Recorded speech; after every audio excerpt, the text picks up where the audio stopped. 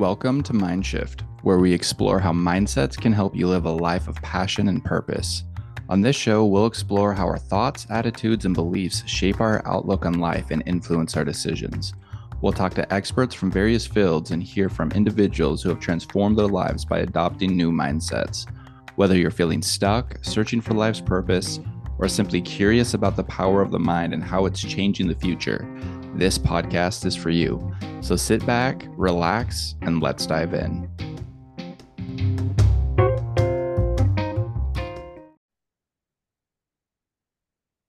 Hello and welcome to Mindshift. If you haven't done so already, please hit that subscribe button and follow along for some tips and tools on how to become your best self. Today I have a very special guest that I'm really excited to have on the show, Faye Cox. She is a NLP coach and practitioner, and she really helps people kind of identify some limiting beliefs and the expectations that society puts on us, and helps us to unpack them and move through them, specifically with young people and women kind of facing these changes in their lives. So, Faye, welcome to the show. Thank you very much, and thank you for having me on. It's great to be. Absolutely. So I know you work with a lot of different individuals and really help them kind of identify what's been holding them back, some of these limiting beliefs. And so I'm just curious, like, A, what are some of the most common limiting beliefs that you come across? And what are some of the tools that you help different individuals move past these limiting beliefs? A lot of the limiting beliefs that I come across are all very sort of quite common ones, and they're ones that I would probably say I also had as when I was a lot younger. Is the fact that we don't feel like we're good enough.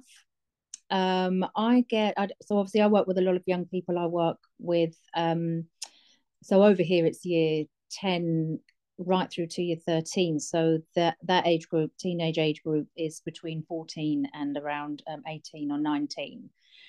So the most common things that I come across is through some of those academic years is the fact that they don't believe that they're as good as their peers. So they do a lot of them comparing themselves to others, that they're not good enough in certain areas. So I come across a lot of I'm too this. So I'm either too short, I mean, I have so many young people that I speak to actually who still use the term to describe themselves as sort of, oh, I'm too thick. Well, that is a definite reference that we then reframe, but I think for our young people particularly, there's so much pressure put on them to be academically a certain way, when they're not academic in a certain subject. For example, well, just take maths or English, obviously, because they're the most pressured subjects. They actually start to take on this identity that they're thick as a result of that. Well, we know that that's not the case. We all have we'll have things that we're stronger at in life. So for me, for example, maths has never been my strongest subject. So that's something that I had to work through to let go of that belief myself. I've always been more of an English person. So I actually failed my maths GCSE the first time round.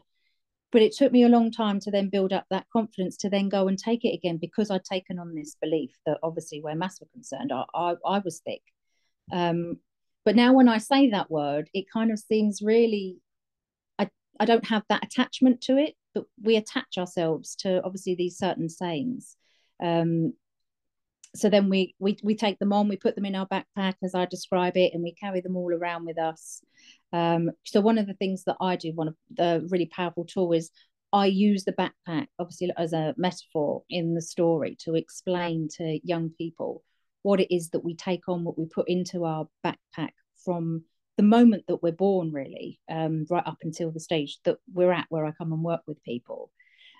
And how it starts to weigh us down, but how actually a lot of these beliefs that we have belong to maybe our teachers, our peers, our parents, grandparents, friends, even down to sort of sports coaches, etc. So we reframe a lot of that thinking into actually, does that belong to you? And is that actually going to serve you, that thought or identity, moving forward? And if not, how can we leave it where it is, which is where I bring a lot of those NLP tools into, where we use what we call sort of disassociation. So we can disassociate ourselves from the belief, and also changing the language is really important. And that's the number one thing that I start to do with people, is to actually start changing the language before we start anything else. That's amazing and absolutely fascinating too. And I can relate to this because recently I went to massage therapy school, and as I was going through my schooling, we had to learn a ton of anatomy. And I haven't gone to school, 16 years now, 17 years. And so I had to relearn how to go to school. And as I was doing this, I kept having this imposter syndrome pop up. And it's so interesting how our brain can tell us all these lies, really, of like, oh, I'm not getting it, am I ever going to get it? All my schoolmates or classmates are getting this, why can't I get this? And it was really interesting, some of those limiting beliefs that would pop up for me. And as soon as somebody else asked a question in the class, I was like, oh, okay, we're on the same page. Okay, I can do this. And it was really interesting relearning how to learn for me, and really, catching on to it.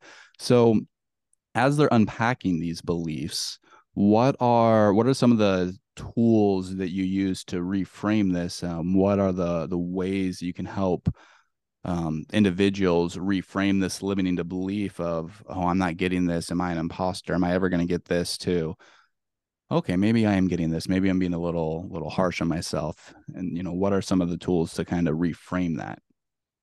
The first thing we do is actually we start to write those down. So we start to make a note of them so that they can become aware of them, because a lot of the thoughts that we have in it, so we have between sort of 40 and 70,000 thoughts in a day, most of which are automatic thoughts, most of which are the thoughts we have over and over again every day, that we're so no longer conscious of, that they're just there constantly spiraling around in our minds. So the first thing I do is teach them to catch the thoughts that are happening around that particular belief, and then we make a note of all of those thoughts that they're having, and then we break it down. So each thought that we're having, we will then create a reframe for each of the individual thoughts. So the most important thing we do to start off with is break it down into smaller pieces, because we can take something in its entirety, like the belief in its entirety, and a lot of the time we can't overcome it, because like everything, it's too overwhelming, the size of it. So we can't go from 0 to 100 miles an hour in this situation.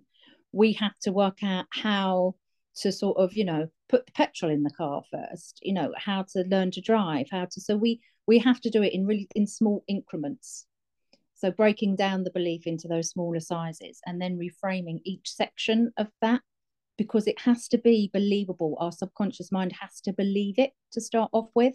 And if we start to go for something too big, our mind will just go, oh, no, I can't, I'm not going to do it. It's too big for me. So then that automatic thought pattern just continues and continues. And then we come up against the brick wall that we're not able to break down. And then, as humans do, we will then we'll just give up and just go, okay, well, we won't bother with that one then. I'll just keep that one. I'll just keep it, because actually it's easier than trying to change it. So that's the first thing that I always recommend. That's the first thing that we always do. And then I encourage people to put those beliefs, the reframed beliefs, somewhere where they can see it every day.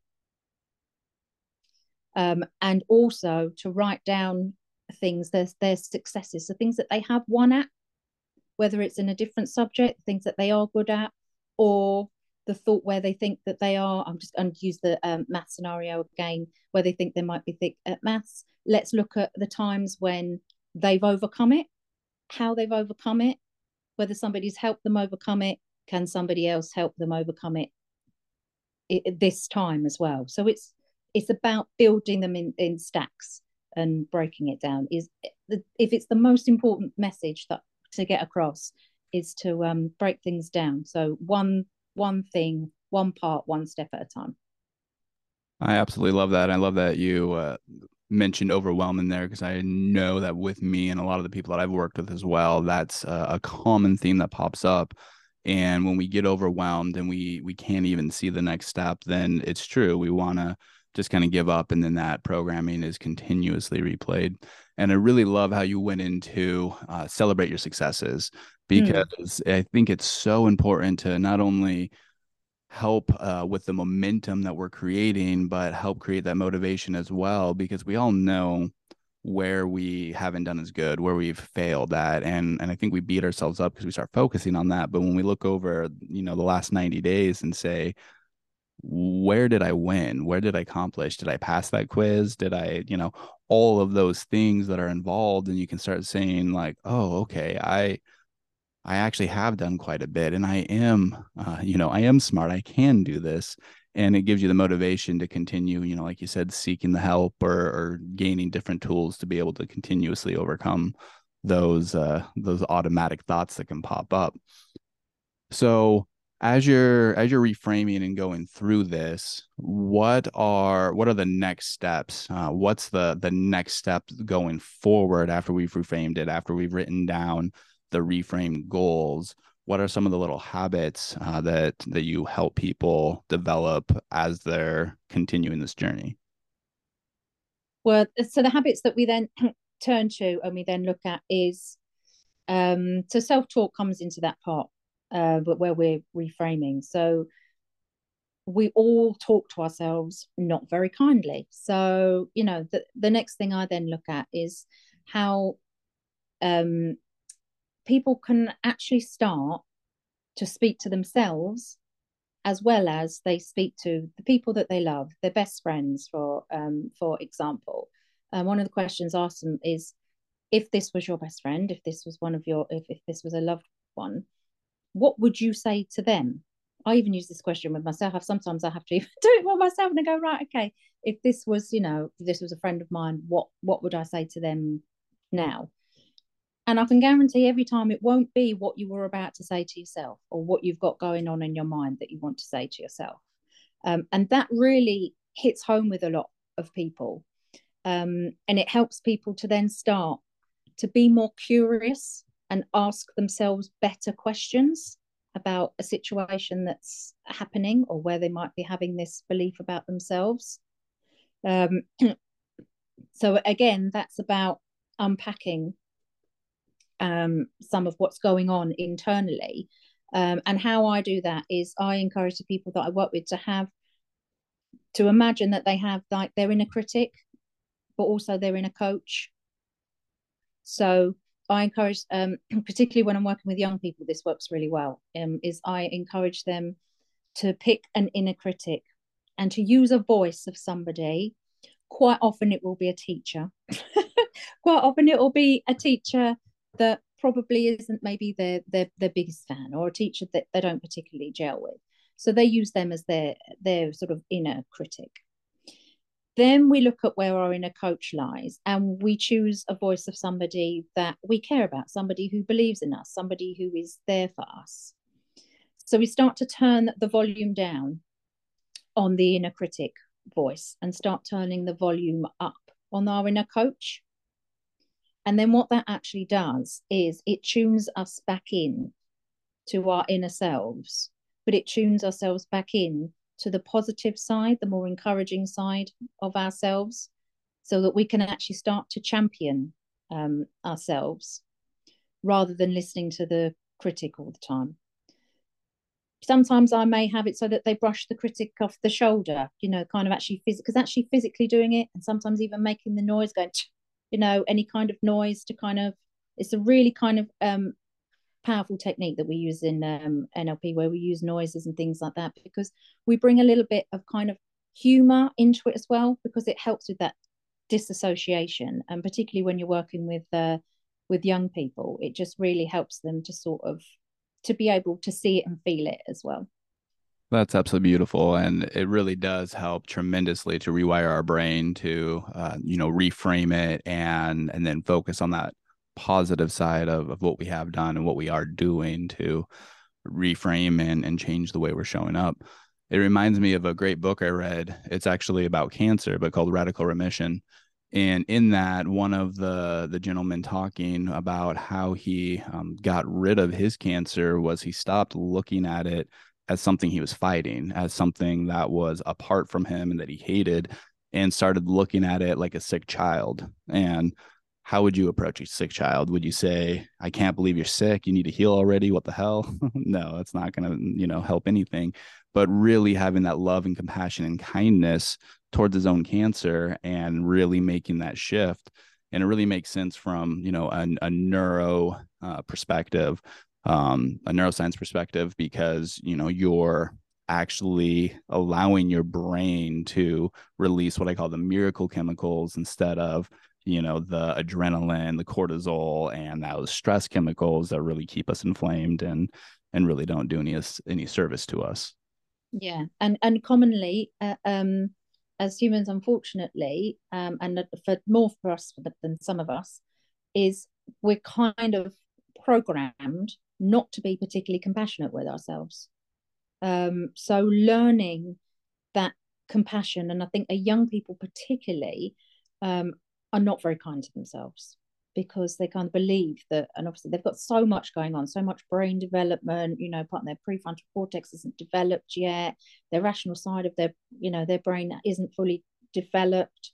They still live very much through the sort of feeling parts of their brain. So obviously that big emotion, they're going through those phases where there's a lot of big emotion, risky behaviors going. And a pattern that I see over and over again, particularly in young girls actually, is just how hard they are on themselves. Um, and I think it's really crucial to get them when they're younger at that point to teach them that self-compassion, self-acceptance, rather than, like I did for myself, and I've seen so many other women do, wait till they're in their 30s and 40s and then start that journey. I think it's important for us to support our young people to start that journey as they transition from child into adulthood, not into middle age. Yeah, I absolutely agree. And it absolutely is paramount to have these tools to be able to reprogram ourselves and really show up with that self-compassion. I know that I wish I would have started when I was in my youth and not in my 30s. I mean, the beautiful thing is that we can start whenever and we can reprogram it, but it's much, much easier to even understand how life works and really how to show up better for ourselves if we gain these tools at a young age. So as you're working with these young people and as these limiting beliefs are coming up, and then you're reframing, we're reprogramming, we're saying, be kind to yourself.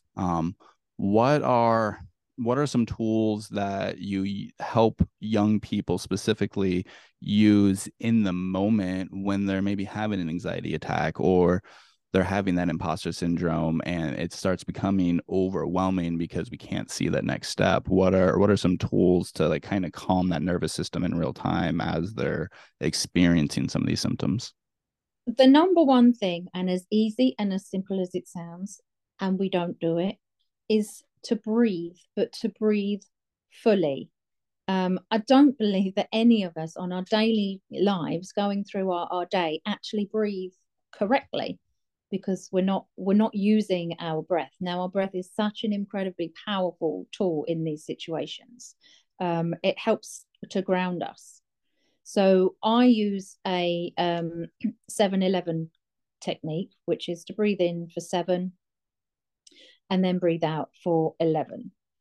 Now, what that actually does, and there's other tools that we can use, which are class, so they're all classed as grounding techniques. Because when we get into that stage of stress, overwhelm, and we feel really anxious, is because we're in our heads.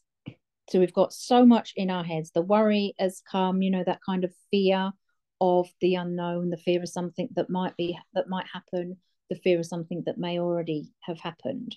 So the trick for us is to get ourselves out of our head and back into our body to re-regulate.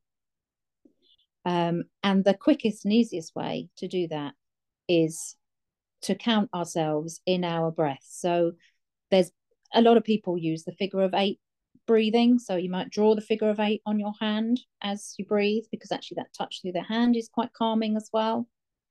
Box breathing, which is breathe in for 4, hold for 4, breathe out for 4, and hold again for 4, and then repeat until we get to a point where we can actually start to feel ourselves re-regulating. Yeah. Because that, you can't do anything until you've got to that point, because we can't kick, our rational brain doesn't kick back in until we're able to get to that point. People can speak to us and people can start, like teachers can try and sort of rationalize with us at that point, but we're not here. We can't hear you in that moment. So it's really important that to breathe and find that grounding, that place of grounding, to be able to start. Yeah, absolutely. I know that breathing has been a huge shift in my life, especially when I'm feeling any kind of overwhelm or anxiety. I know that when I used to get in uncomfortable conversations with people, I'd feel half my brain just kind of shut off and I just wanted to run. I wanted to get out of there and not really face it and avoid. And breathing and really feeling your nervous system drop out of that sympathetic into the parasympathetic to calm down out of that fight or flight has been such a huge shift. And what I ended up doing was buying the device from Heart Math, which it's kind of measures your heart rhythm and the way that you get your brain out of that sympathetic brain space is through breathing. And so it shows how breathing controls the rhythm of your heart. The rhythm of your heart controls the brain space you're in, and you're able to see in real time your brain kind of coming out of that sympathetic brain space. And it's been such a powerful shift for me to utilize. And the other thing with breathing is nobody else in that moment needs to know what you're doing, because it's such a subtle thing. It's something that we all do. Breathing is the most natural thing in the world, obviously. Um, but even in that space, and we can count and we just need to take a minute, but nobody actually needs to be able to see what you're doing.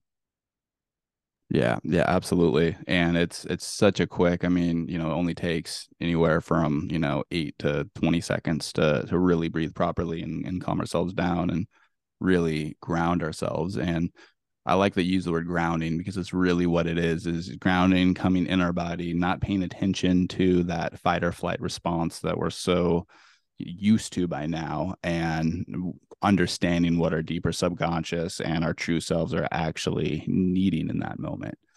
Yeah, yeah, definitely. And I think, and when with the young people that I work with as well, is actually getting them then to recognize, for them, because it's quite a simple way for them to understand it. Is, that what I said is, you need to come out of your head and into your body, because that's something they can relate to and they can feel and go, right, okay, actually, when you put it like that, it sounds quite simple.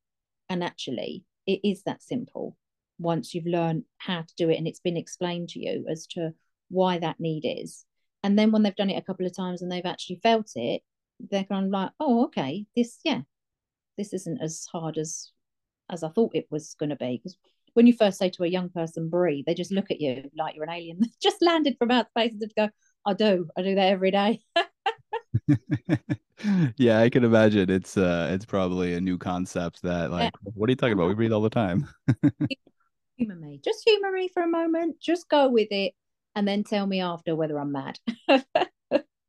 That's amazing. So after taking them through the kind of unpacking the realizing what these limiting beliefs are and then coming back into their body to calm themselves, what are some habits going forward besides breathing that you help people kind of develop to be able to kind of develop some of these goals going forward or these habits going forward to really kind of show up for themselves daily? Yeah, we create a plan. So we create a moving forward plan where we then set goals around whatever that particular limiting belief was. So if we use the maths thing again for example, we will put steps in place of the things that they can do or the things that they can attempt to do, who they can get the help from, etc. But then what we also do is we then look at what could get in the way, because it's such an important part of the process. Because if we don't look at what can get in the way, we're not going to try and move out the way what's getting in the way, because we need to be aware of how we could be going along quite nicely again, and then we could get railroaded by something. Well, then we're going to let that railroad derail us. So we kind of preempt some of that. So what might come up that might prevent you from achieving or being able to get that, and it might be they're not getting the right support, or they're not in the right class. Maybe they're not, I don't know, maybe they're not attempting it enough. Maybe they don't have enough time. Maybe their time management, they're not planning, they're studying enough. So we look at where they might get railroaded, and then we look at how can you prevent that railroad. So we cover off all bases, and then they can work out, okay, so it's like a two-pronged support system, because we look at the goals that they're then going to set for themselves. We look at obviously the timeframes and how they're going to do that, and then we look at, okay, what could go wrong? How can we preempt that going wrong? And how can we move past it? How can we make things different or do things that means that we can deal with what might go wrong in order to move past it? And that's a really crucial part of the whole process. Yeah, And I it's absolutely love that. missed. I absolutely love that, and it really is so important to really have a strategy when we're coming up against these different blocks that pop up. One thing that I also enjoy doing with some different clients that I've worked with is reframing this idea of failure, and I really think that we want so bad to be good at whatever we're doing that we forget that failure is part of the process, that we haven't succeeded at anything until we failed first. I mean, with the example of math, we, are often going to get it wrong way before we ever learn how to get it right. And that's Yeah. okay. And that's beautiful. But I just wanted to kind of get your thoughts around reframing failure and how failure can actually become a superpower, realizing that we're on this road to success.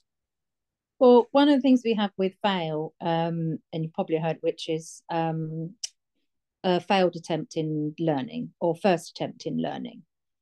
I used to see failure as a massive roadblock, like I failed. So I saw it as a negative. I'd be like, right, well, I failed, so I might as well just move on to the next thing. Um, and when you're able to kind of switch that mindset and believe that actually, in order to get to where I want to go, I have to fail, because no one got there the first time round. Very rarely. Every now and then that does happen. We can't deny that that does happen every now and then. But a lot of the time, particularly when we have successful businesses, we have successful lives, there's been all the failures in the background that nobody is showing you. So I think it's really important with the young people that I work with to show them actually where I failed. So I talk about how I didn't pass maths GCSE. I got an F for French. School wasn't really, it wasn't great for me, but I've still, created success in my life as a result, because I also believe that we have to be ready to learn certain things in life. And sometimes we're not quite ready. And that comes into that failing maybe once or twice, because maybe we're not quite ready, but we will be ready and we'll know when we're ready.